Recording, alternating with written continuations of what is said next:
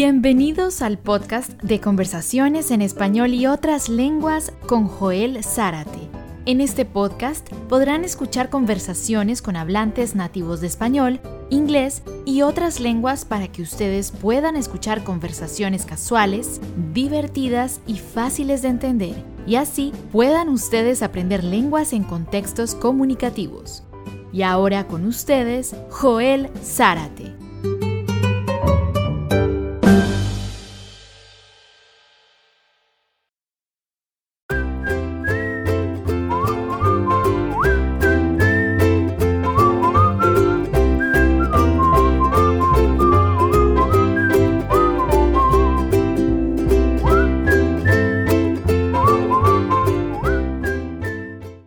Hola, ¿qué tal? Hola a todos, ¿cómo están? Bonjour à tous, ¿cómo allez-vous? Ciao a tutti, ¿cómo state? Minasan, konnichiwa, o genki desu ka? Hola pessoal, tudo bem? Tudo ótimo? Hi everybody, how is everybody doing? Welcome to another conversation session here in the Conversations in Spanish and Other Languages podcast. I am Joel Zárate. I am your host, and I am excited, I am delighted to share another conversation session with you to help you improve your Spanish. And in this session, I am having a conversation in Spanish with my good friend from España, Inma Díaz. And in this session, I am using the vocabulary for La Comida Lesson 1. So I'll leave the link to that lesson on the show notes and on the session webpage on my website for you to be able to take a look at the vocabulary and practices so that you can learn as much as you can. This conversation session is tailored towards high, intermediate, and advanced learners, and if I may, I would like to give you one suggestion. Before you listen to this conversation session, find the show notes, the episode notes, and visit the webpage for this conversation session and spend 5 minutes going over the questions, the vocabulary, and the content for this conversation, and I can guarantee you that you will be able to understand much more and you will have an even better experience. Give it a try, give it a shot, and you will see that you will be able to understand and retain vocabulary, phrases, expressions, and the content of this conversation session. Also, Inma offers online Spanish private lessons, so if you would like to know more about Inma, please take a look at the session notes, the show notes, and I will have a link to Inma's profile page on my website. Remember that the aim of the podcast is to give you an opportunity to listen to casual and informal conversations with native speakers to give you a lot of comprehensible input, which is the essence to build your subconscious command of your second language, your intuitive command of the language, your implicit linguistic system. And also, what I try to do is to help you to learn a lot of vocabulary in context and build your vocabulary knowledge as well. If this is the first episode you are listening to, and if you would like to hear more about the concept behind this podcast, I strongly encourage you to listen to session number 1. I talk about that in more detail in session 1, to avoid repeating the same information over and over again on the podcast. In addition to that, if you're curious about how we learn languages, I also have a podcast called the Second Language Acquisition Workshop Podcast. On that podcast, I talk about how we learn languages based on the studies, the research, and the literature in the field of second language acquisition. I also interview professors and teachers who teach a language and also learn a language, and they share their experience both learning and teaching a language. Check it out. It is a podcast to help you become a better language learner or a better language teacher if you are a language teacher. All right, so here it is, my conversation with my good friend Inma Díaz. Hola, ¿qué tal? Bienvenidos a otra sesión de conversaciones en español y otras lenguas, Conversations in Spanish and Other Languages podcast. Yo soy Joel Zárate y es un placer tener una oportunidad más para conversar con Inma, quien es española, está en Granada y bueno, nos va a compartir un poco de español de España con el vocabulario de hoy. En esta sesión vamos a usar el vocabulario de la lección de la comida, lección número 1. Entonces, antes de escuchar esta sesión de podcast, les recomiendo que estudien, repasen, vean el vocabulario de la lección número 1 y voy a dejarles el vínculo para la lección en los apuntes del episodio.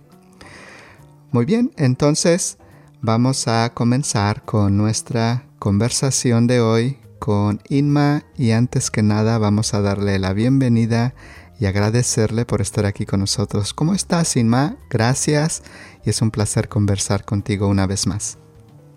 Hola, Joel, pues estoy muy bien. ¿Cómo estás tú? Muy bien, muy bien. Tenemos buen clima aquí en California. Es un día para caminar. Tal vez después puedo salir a hacer un poco de ejercicio, que me hace falta hacer un poco de ejercicio. No quiere decir que soy muy sedentario, pero me encanta el ejercicio. Ajá, muy bien. En España a eso lo podríamos llamar la operación bikini, ahora que comienza el verano. Me encanta la operación bikini. Muy bien. No sé si en España... bueno, mejor no. Vamos a hablar sobre la comida porque comenzamos a conversar en otros temas fácilmente. Entonces tengo varias preguntas para ti. Vamos a explorar un poco la comida con tu experiencia también en España y tal vez la forma de preparación o la forma de manipular esta comida en España. Entonces, mi primera pregunta para ti, Inma, es sobre el arroz. Y en España es común comer arroz. ¿Comen arroz con frecuencia? Pues sí, es normal comer arroz y se puede comer de muchas maneras. Se puede comer como acompañamiento a otros platos, como puede ser carne o pescado, y también se puede comer como plato principal, como la conocidísima paella española. Muy bien, muy bien. Y además de la paella, que es el platillo emblemático de España, ¿quién no identifica la paella con España? ¿Hay algunas otras formas de cocinar el arroz? ¿Hay algunas formas más tradicionales con tal vez aceite vegetal o aceite de oliva o mantequilla o simplemente agua o al vapor? ¿Cómo cocinan el arroz comúnmente? Pues normalmente lo cocemos en agua. Es lo más común, cocerlo en agua durante varios minutos. Ahora es cierto que también se está popularizando el cocinar el arroz al microondas. Microondas. Pero yo prefiero cocinarlo en una olla con agua hirviendo y un poco de sal. ¿Solamente sal? ¿No agrega cebolla o ajo?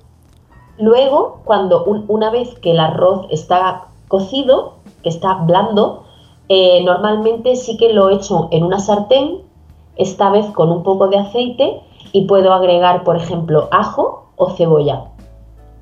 Muy bien, muy bien. ¿Qué tal algunas verduras cocinan el arroz con tal vez trozos pequeños de verduras, papas, chícharos, judías verdes? Creo que en España son judías verdes. ¿Y agregan algunas verduras o es menos común comerlo así? Sí, también puedes agregar verduras y también puedes agregar champiñones, que personalmente es lo que más me gusta, arroz con champiñones.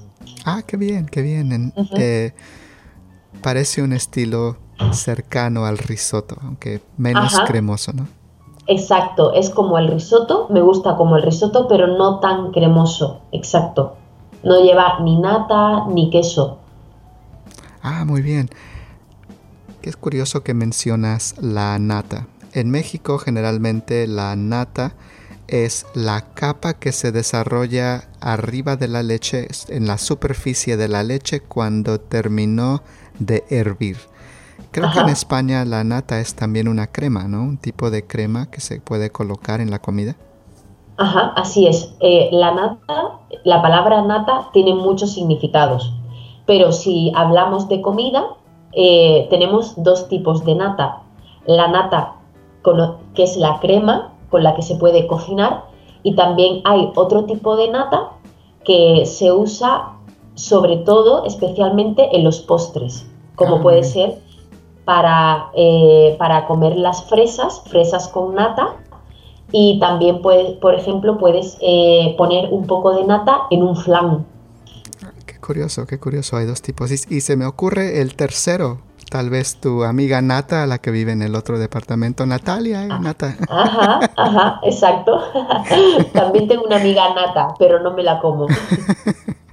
Muy bien, muy bien. Muy bien, qué curioso. Y bueno, vamos a dejar el arroz a un lado. ¿Y qué tal Ajá. los frijoles o alubias? ¿Consumen frijoles o alubias en España?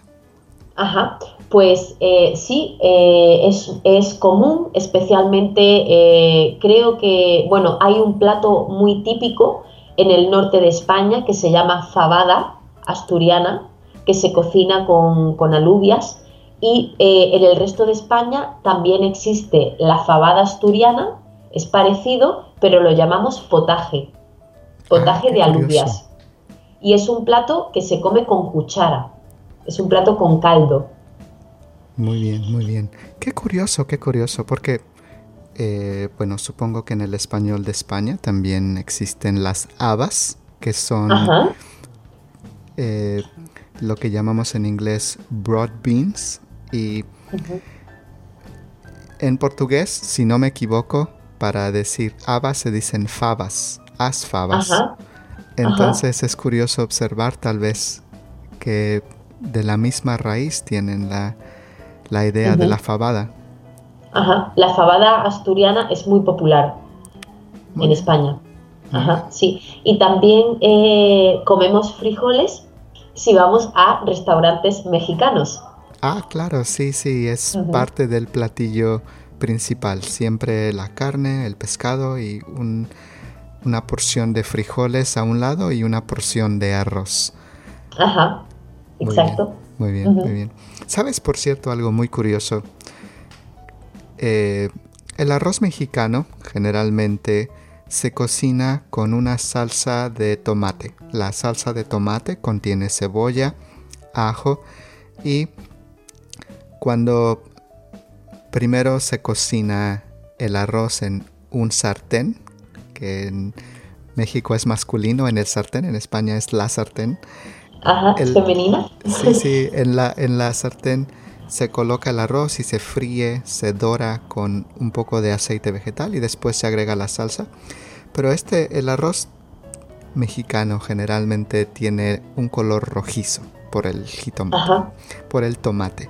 Digo jitomate porque en la Ciudad de México también se llama jitomate ajá, y es muy curioso, proviene del náhuatl. En otra lección, bueno, más bien en la conversación con Laura, Laura menciona de dónde viene jitomate.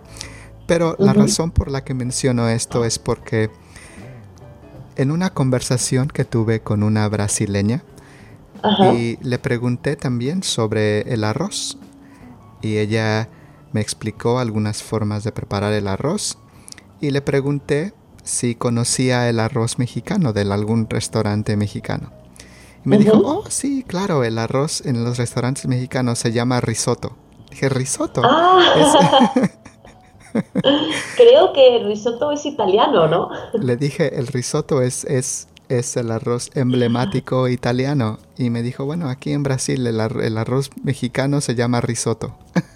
Ajá, Así que me ujú, pareció muy, muy curioso y muy chistoso y gracioso y relevante para mencionar en nuestra conversación. ajá, Muy bien, muy bien. Bueno, Entonces, en España es posible encontrar un plato de cierta manera típico, la fabada. ¿Es un Sí. plato que puedes encontrar en un restaurante? Si vas a un restaurante, ¿es algo que Mm, puedes encontrar, que puedes consumir ahí, o es algo más típico de preparación con una familia? Ajá. Normalmente la fabada se cocina en familia, se cocina en casa. No es muy común ir a un restaurante y pedir fabada. Hay una excepción en aquellos restaurantes donde puedes comer menú del día. No sé si eso existe en México, pero aquí existe el menú del día en restaurantes donde siempre por un precio más barato, más económico que un plato normal, puedes consumir primer plato, segundo plato y postre, y puede ocurrir que en esos casos sí ofrezcan fabada, pero no es normal comer fabada en un restaurante.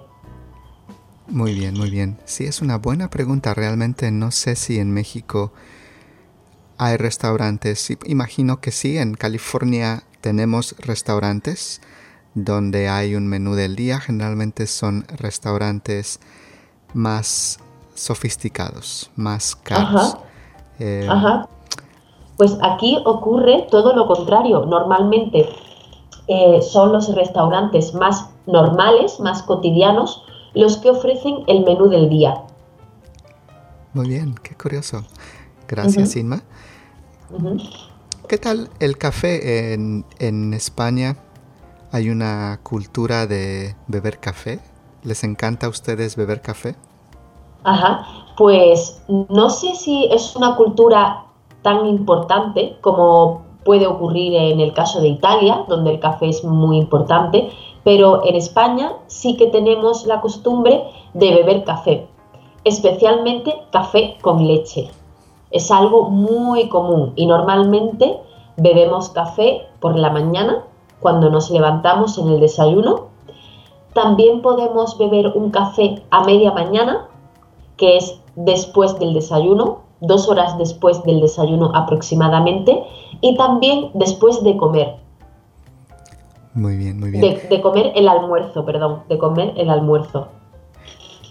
¿Qué significa para ti hablar de café con leche? ¿Es un, una taza de leche con un poco de café, o tal vez una cucharada o 2 cucharadas de café instantáneo? ¿O significa una porción de 80% de café con 20% de un poco de leche?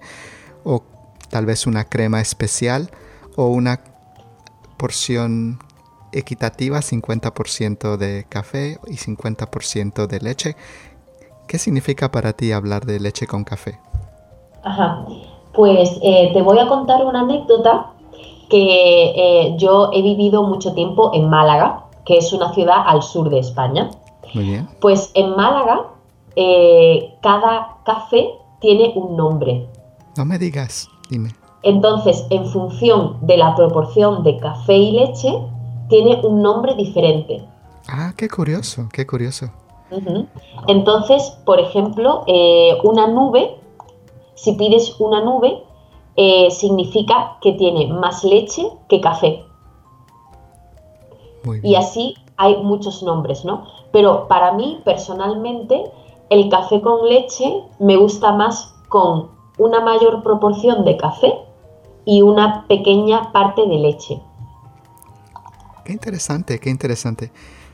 Y Ujú. también algo interesante, curioso tal vez para preguntarte, es sobre el café en casa. Ajá. ¿Ustedes, a ustedes les parece normal darles una taza de café con leche a los niños, a un niño de 8 años, 10 años? ¿Les parece extraño, inapropiado, o les parece normal darles una taza de café? Bueno, los niños es mucho más común que tomen leche con cacao en polvo. Es lo que suelen perdón, es lo que suelen tomar los niños. Pero en el caso de darle a un niño café, siempre va a ser café con leche, con muy, muy, muy poco café. es más para engañarlos, para que ellos piensen que realmente están tomando café, como sus padres, pero realmente no tiene casi nada de café. Ah, qué curioso, qué curioso. Bueno, cuando yo tenía 10 años, mi abuela nos daba leche con café y lo veíamos como algo normal, no como algo especial, como tal vez sentirnos que bebemos café como los adultos, sino que Ajá. era el desayuno normal antes de ir a la escuela, tomar una taza de leche, y realmente era una taza de 100% de leche y 1 o 2 cucharadas de café instantáneo con 1 o 2 cucharadas de azúcar. Ajá. Y Ajá. claro, una pieza de pan dulce, que en México el pan dulce es muy emblemático. Hay una gran cantidad de diferentes tipos de pan dulce. Uh-huh.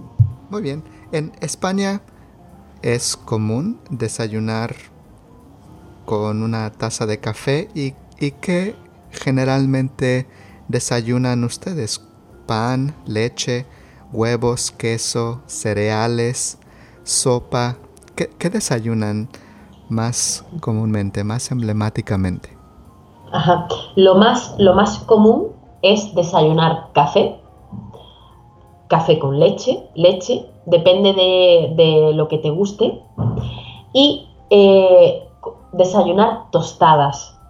Las tostadas es una rebanada de pan y las metemos en el tostador, y normalmente le podemos echar o bien aceite de oliva, le podemos echar un poco de jamón serrano, también le podemos echar un poco de tomate triturado natural, y luego, pues evidentemente, en función de tus gustos, puedes echarle un poco de queso, puedes echarle mantequilla y mermelada, pero lo más común es una tostada con aceite, tomate triturado y jamón serrano. Muy bien, muy bien. ¿Y qué tal algo dulce como mantequilla?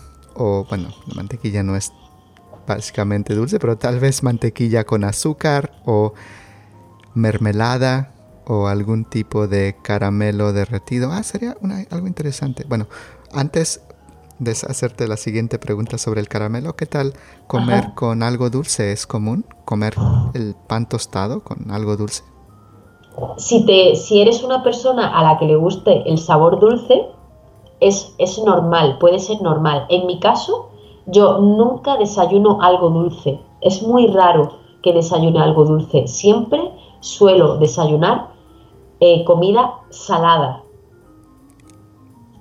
Qué curioso para el desayuno, muy bien. Uh-huh. ¿Y te gusta comer cereales también en el desayuno? Sí, normalmente si tengo más tiempo, si es un fin de semana en el que puedo desayunar durante más tiempo, alargar el desayuno, puedo hacerme, además de mi café y también zumo, es muy común, no lo he mencionado antes, pero beber zumo de naranja también es común.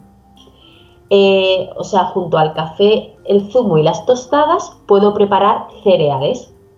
Yo preparo los cereales con un poco de leche o yogur, y normalmente también le echo nueces y fresas.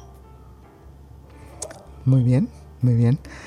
Qué curioso. Y debo mencionar que las tostadas en México son una comida diferente.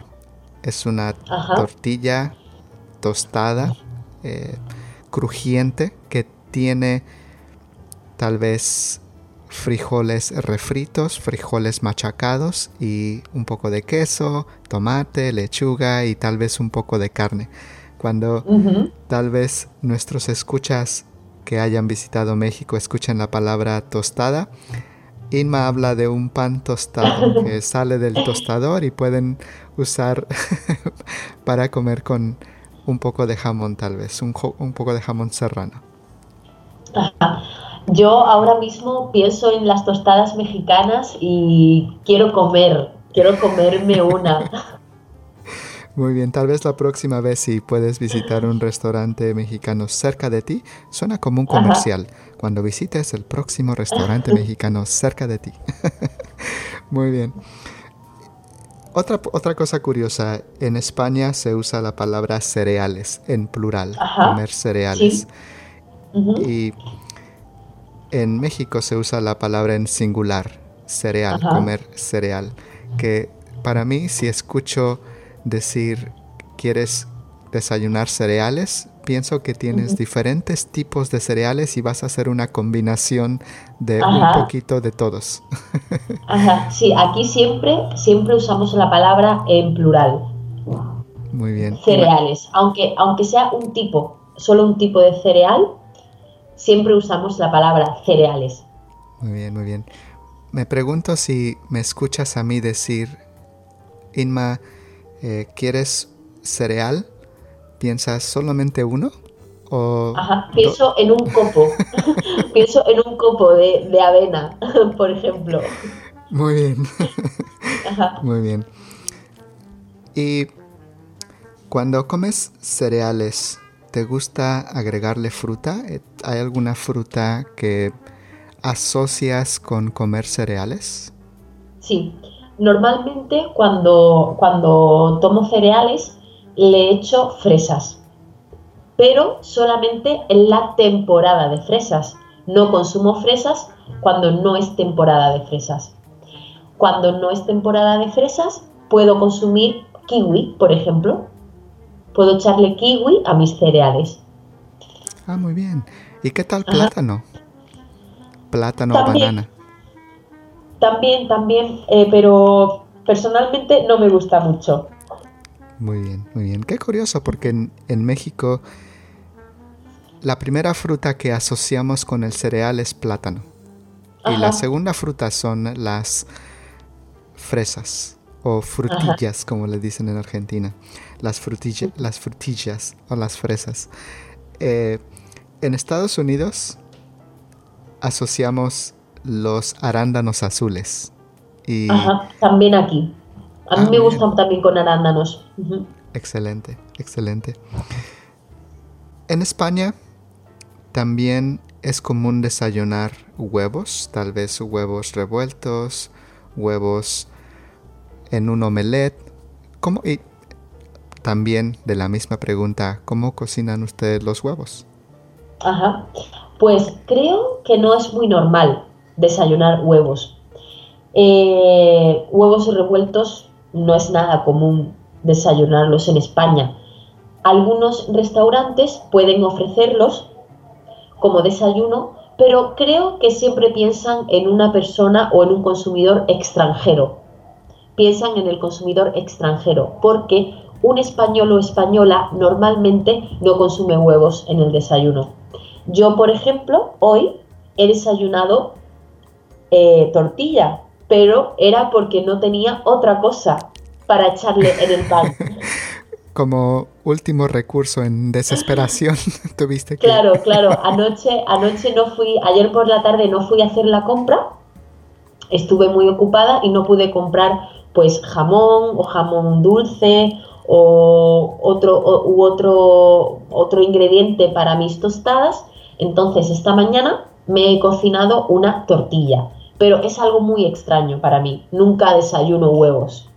Qué curioso, muy bien, porque bueno, sabes que en Estados Unidos es muy emblemático desayunar una forma de algún plato con huevos y tal vez una salchicha o unos hotcakes o panqueques, que es muy común en Estados Unidos pensar en un desayuno que tiene un tipo de huevos rancheros o tal vez un omelette y una salchicha con un pedazo de pan tostado.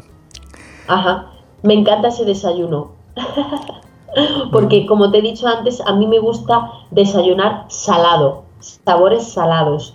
Entonces me gusta más ese desayuno que a lo mejor el desayuno típico de España.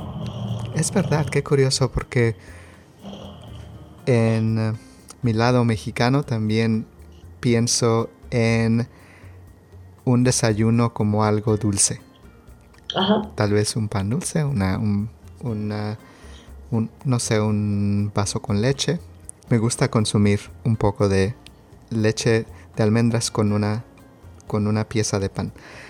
Ujú. Pero para ti es más común pensar en algo salado. Ajá, sí. Muy bien, muy bien. Ujú.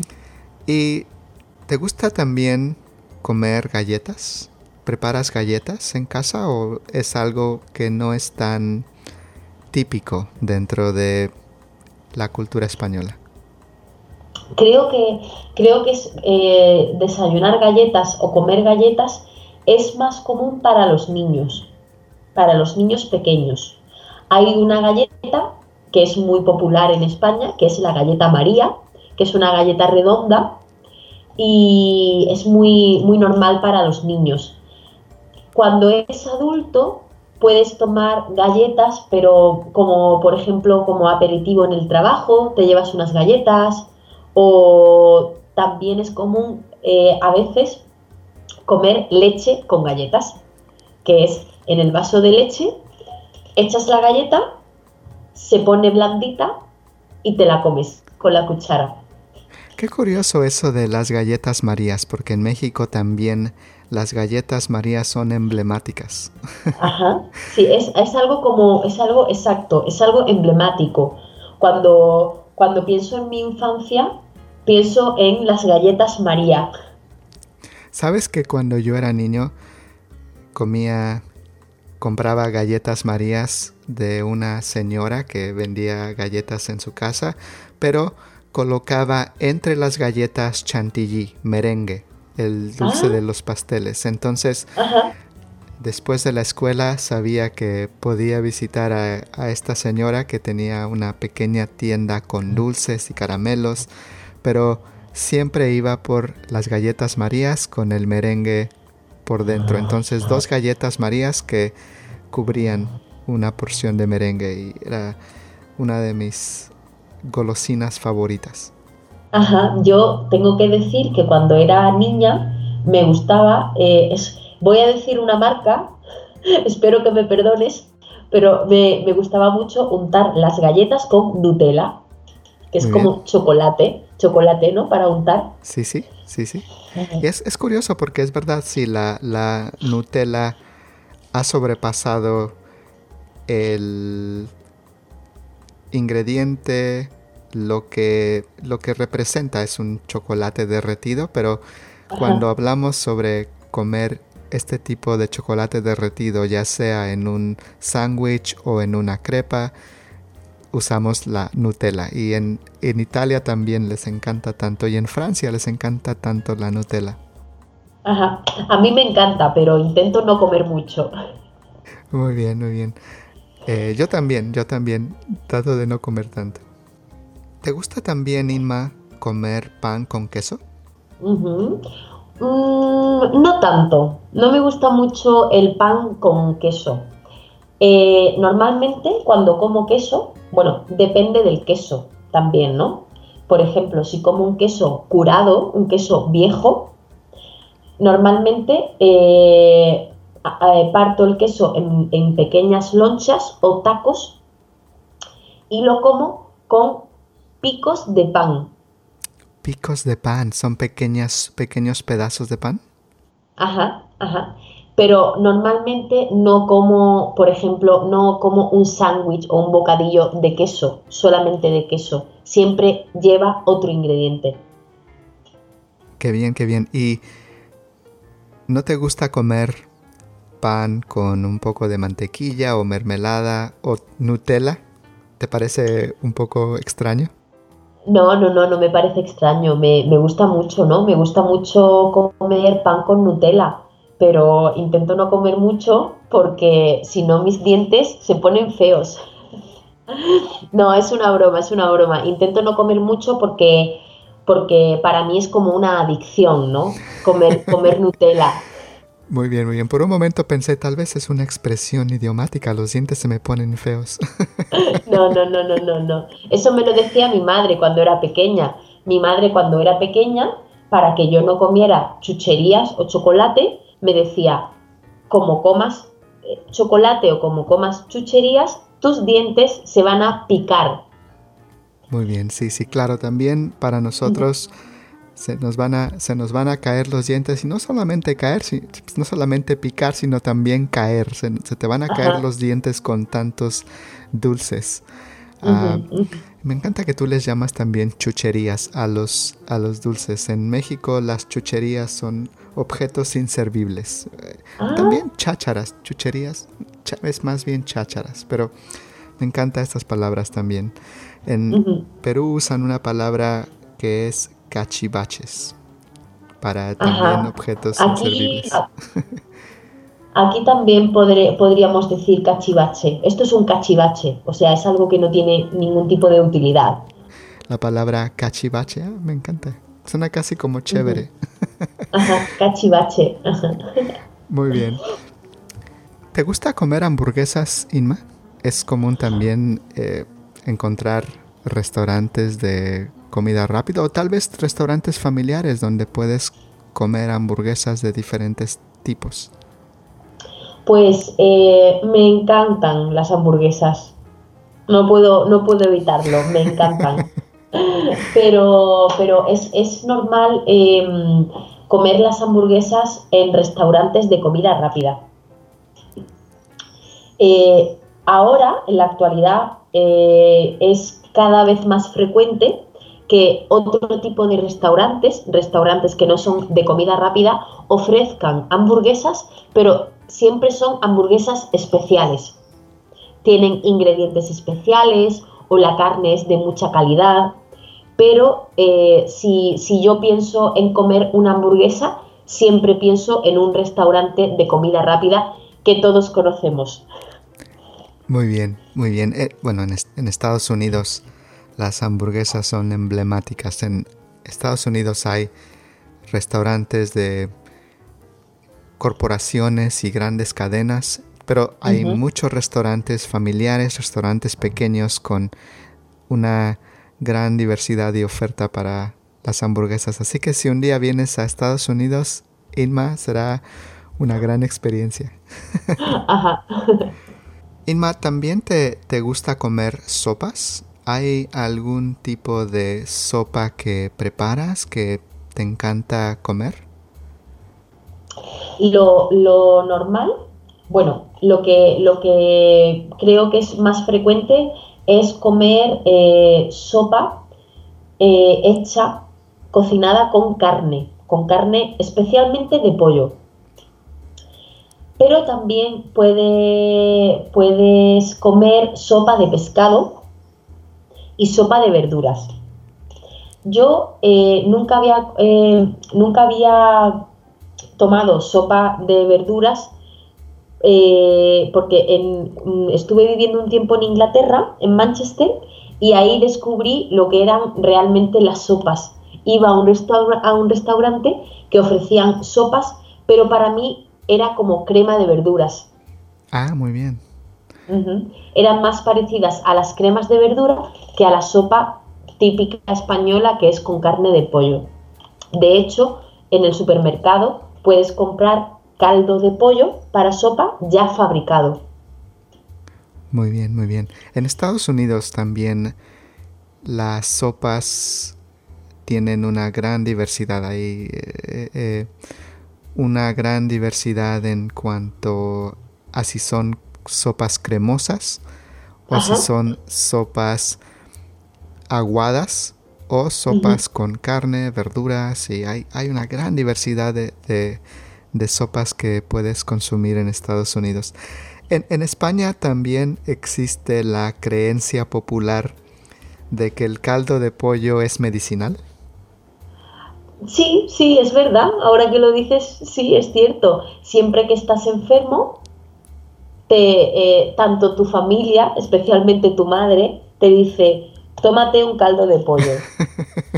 Pero también incluso como los médicos, ¿no? Si estás enfermo, especialmente tienes problemas en el estómago, ¿no? Algún, pues no sé, gastroenteritis o algo así, siempre te dicen, tienes que hacer una dieta blanda, o sea, una dieta que no tenga ingredientes muy picantes o ingredientes muy pesados, Entonces, lo normal es tomar caldo de pollo. El caldo de pollo lo cura todo. Exactamente.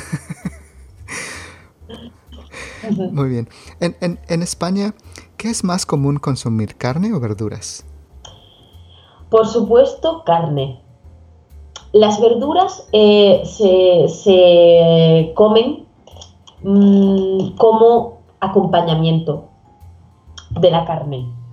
Pero tengo que decir que cada vez tenemos más conciencia sobre los temas de dieta saludable y estilos de vida saludable, como los vegetarianos o los veganos. Y cada vez usamos más las verduras, ¿no? Cada vez nos cuidamos más porque antes nuestra dieta se basaba principalmente en carne, pero cada vez vamos incluyendo más ingredientes. Pero como sabes, en España, especialmente en el sur, tenemos la dieta mediterránea, entonces sí que es frecuente comer, por ejemplo, hortalizas como tomate, lechuga o pepino o pimiento también. Muy bien. En España también se promueve, se anuncia, se difunde la idea de consumir más frutas y verduras, o se enfoca más la cultura en solamente consumir carne. Cada vez hay más campañas en televisión o en los periódicos o en internet que apuestan por incluir más frutas y verduras en la dieta. Por ejemplo, como anécdota, te cuento que esta mañana estaba desayunando con un compañero de trabajo y él me ha dicho que no come nada de fruta, y a mí me ha resultado muy extraño, muy extraño, porque cada vez hay más campañas en televisión, por ejemplo, para fomentar el consumo de frutas y verduras. Yo, por ejemplo, siempre como fruta a media mañana en el trabajo, en el almuerzo y en la cena, siempre. Personalmente, Inma, ¿qué verduras te gusta consumir más? Pues a mí me gusta mucho, bueno, no sé exactamente qué son las verduras, ¿no? Porque para mí existen las hortalizas, que es lo que más me gusta. Muy bien. Y me gustan mucho, por ejemplo, las habas, que las has mencionado antes. Me gustan los espárragos, me gustan todo tipo de la lechuga, la rúcula, la escarola, el tomate, los pimientos de todos los colores. Me gusta el brócoli, la coliflor, todo, las berenjenas. Excelente. Esta es una lección completa de vocabulario de las verduras con Inma Díaz. Muy bien. ¿Y qué tal ensaladas? ¿Te gustan las ensaladas? ¿Te encanta comer ensaladas? ¿Y qué tipo de hortalizas, verduras te gusta colocar en tu ensalada? Sí, me encantan las ensaladas, me encantan. Normalmente en todas mis comidas, en el almuerzo y en la cena, hay un poco de ensalada. En España, no sé si ocurre en otros lugares, pero la ensalada más común es la ensalada mixta, que tiene por ingredientes lechuga, tomate y cebolla. También puedes incorporar atún, también puedes incluir maíz y siempre todo lo que se te ocurra, ¿no? Las ensaladas son muy creativas, puedes echarle todo lo que quieras. Muy bien. También me gusta mucho la ensalada César, que es una ensalada un poco especial porque tiene más ingredientes. Ah, qué curioso, me parece curioso escucharte decirla en español, que en California la escucho todo el tiempo, a Caesar salad, una ensalada César. Ajá. Muy bien. Y el atún, que para quienes están pensando, ¿qué es el atún? El atún es tuna fish, un tipo de pescado que consumimos muy común. Sobre todo lo podemos comprar enlatado. Ajá, sí. Siempre, yo en la ensalada siempre lo consumo de lata. el atún de lata. Si como pescado, ¿no? Si como un filete de pescado, es un plato principal, no es en la ensalada. Muy bien, muchas gracias, Inma. Y tengo 2 preguntas más. Una sobre las frutas que consumes, tus frutas favoritas. ¿Cuál es la fruta que más te gusta consumir, Inma? Mi fruta favorita es la sandía, porque es una fruta muy hidratante, porque tiene mucho agua. Es una fruta, muy fresca y me gusta mucho su sabor. Pero solamente la puedo consumir en verano. Entonces, el resto del año, la fruta que más consumo es la manzana, porque como manzana en el trabajo, como manzana por la tarde y también puedo llevarla en mi mochila como alimento si lo necesito, ¿no? Una manzana es el mejor alimento si lo tomas en la calle, ¿no? También me gustan mucho las fresas, me gustan las peras, las naranjas, me gustan todas las frutas, la piña me encanta. Qué bien, qué curioso que mencionas la sandía y sobre todo que la consumes en el verano, cuando... Dijiste en el verano, ¿verdad? Sí. Muy bien, en el verano, cuando tienes la oportunidad de consumirla, porque me hiciste pensar en un orador colombiano. Hay un orador y este orador es colombiano, pero es de origen japonés. Entonces habla un poco en la comparación de ser japonés y ser colombiano. Y una anécdota que comenta es sobre la sandía. La sandía en Japón, que es una comida, es una fruta exótica en Japón. Entonces hay una temporada especial para poder consumir la sandía. Entonces este orador, cuyo nombre se me escapa, espero poder colocar su nombre en los apuntes más tarde, pero él decía que de niño en Japón todos los niños están esperando ansiosamente para comer una sandía y están tan contentos cuando llega el día y disfrutan tanto la sandía porque es algo especial.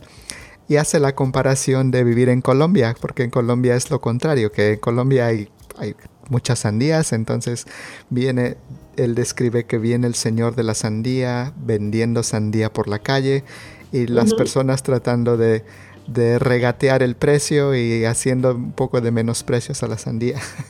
Entonces es muy curioso poder también observar esa forma de apreciar lo que también no podemos consumir con la misma con la frecuencia que tal vez otras frutas locales pueden tener para ti. Sí, yo en verano como todos los días sandía, pero solamente en verano.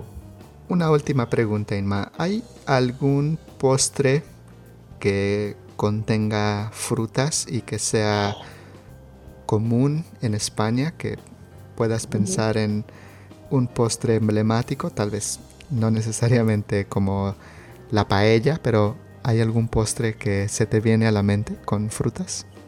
Pues, por ejemplo, comemos macedonia de frutas, que es un postre relativamente frecuente, que es trocear frutas, e incluirlas todas en un mismo cuenco. Pero creo que destacaría las fresas con nata, que es pones las fresas y echas nata, simplemente eso, y eso está muy, muy, muy rico. Y es algo que nos gusta mucho, las fresas con nata. Qué bien, qué bien. Muy bien. Bueno, llegamos al final de las preguntas, pero me gustaría hacer un pequeño juego contigo con el último ejercicio que tenemos antes de terminar nuestra conversación. Este es un juego que generalmente me gusta mucho hacer cuando yo estoy también aprendiendo, cuando estoy practicando las lenguas que hablo, y me gusta escuchar las respuestas y la forma en que comparan el vocabulario en este ejercicio. Entonces, lo que vamos a hacer en este ejercicio, solamente voy a darte 4 palabras del vocabulario y tú me vas a decir cuál palabra no pertenece al grupo. Y tú me vas a dar la razón de por qué crees que no es parte del grupo. Y a final de cuentas, no hay realmente una respuesta correcta, porque todos podemos tener una percepción distinta de cuál es la respuesta adecuada. Pero es interesante escucharte pensar y analizar y describir tu respuesta. Entonces, la pregunta número 1 son cinco preguntas. ¿Cuál palabra no pertenece a este grupo? ¿El arroz blanco, el arroz integral, los frijoles o la carne? ¿Cuál piensas que no pertenece a este grupo? Bueno, pues para mí el arroz blanco y el arroz integral es lo mismo, entonces este pertenecería al mismo grupo. Y los frijoles, y entre los frijoles y la carne, yo diría que quien no pertenece al grupo es la carne, porque para mí los frijoles se asemejan mucho más al arroz, ¿no? En la manera de cocinarlos, son legumbres, el otro es un cereal, entonces hay más similitudes. En cambio la carne procede de los animales, se cocina de forma diferente y por tanto para mí es algo muy diferente. Gracias, muy bien, es curioso, sí, y también podríamos decir que el arroz blanco, el arroz integral, los frijoles son productos que un vegetariano consumiría.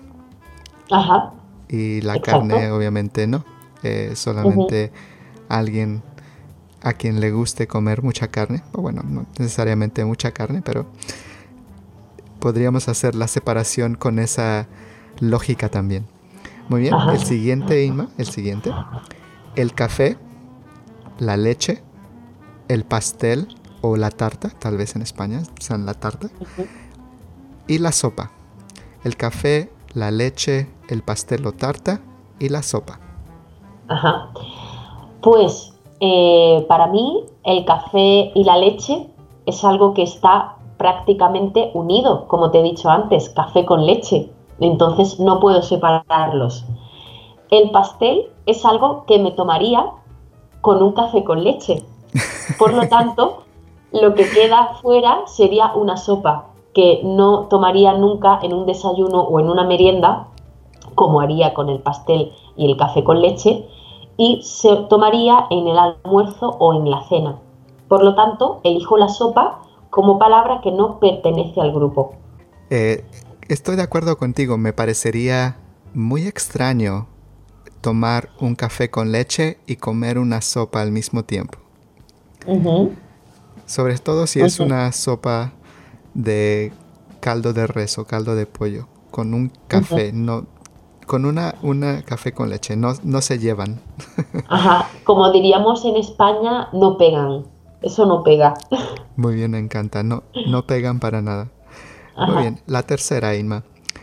El queso, el pan, la mantequilla o la hamburguesa. Pues creo que esta para mí es muy complicada, porque por un momento puedo pensar, la hamburguesa la tomaría con pan y la tomaría con queso. Entonces, creo que en este caso podríamos eliminar la mantequilla, pero por otros motivos, como por ejemplo, el queso, el pan, la mantequilla se toman en el desayuno, el queso, el pan, la mantequilla lo tomaría un vegetariano, creo que descarto la hamburguesa, porque es una pieza de carne que no podría comer un vegetariano y que procede de un animal. Excelente, eres una excelente académica por eso, porque usas el método científico para eliminar todas las posibilidades. Muy bien, tienes razón. Al principio pensaba en tal vez la mantequilla, porque claro, la hamburguesa, el queso y el pan son una parte integral, solamente nos falta la carne. Y al mismo tiempo el queso, el pan y la mantequilla son algo que podemos consumir en el desayuno, tal vez un poco de queso con pan y un poco de mantequilla. Entonces habría dos posibilidades. Tal vez nuestros estudiantes, nuestros escuchas también encuentren otras posibilidades que no podemos ver porque, bueno, no pertenecemos a otras culturas también. Muy bien, excelente. 2 más. De este grupo, las verduras, la carne, las frutas o el cereal o cereales. Pues creo que aquí también eliminaría la carne, porque... La carne, muy bien. ¿Cuál eliminarías tú? Dime primero tu respuesta, Amy, que estoy ansioso de escucharte. Pues la verdad es que aquí tengo mis dudas, ¿no? Pero asocio las verduras, las frutas y los cereales a una dieta más sana, más saludable que la carne, ¿no? Entonces, como hemos hablado antes, las campañas de fomento del consumo de verduras y frutas, pues no las puedo separar, y tampoco a los cereales, porque creo que están muy ligadas a las verduras y a las frutas. Por lo tanto, también proceden de la tierra. Por lo tanto, desecharía la carne. Muy bien, muy bien. Puedo ver por qué te fuiste en esa dirección con cereal o cereales, porque también cereales para ustedes es una categoría de granos, ¿no? Mientras exacto. que cuando yo pienso en cereal, pienso solamente en las hojuelas del cereal que puedes desayunar, no en los granos, no en el trigo, en la cebada, que tal vez me equivoco también, en México es posible que cereales también cubra una categoría como los granos.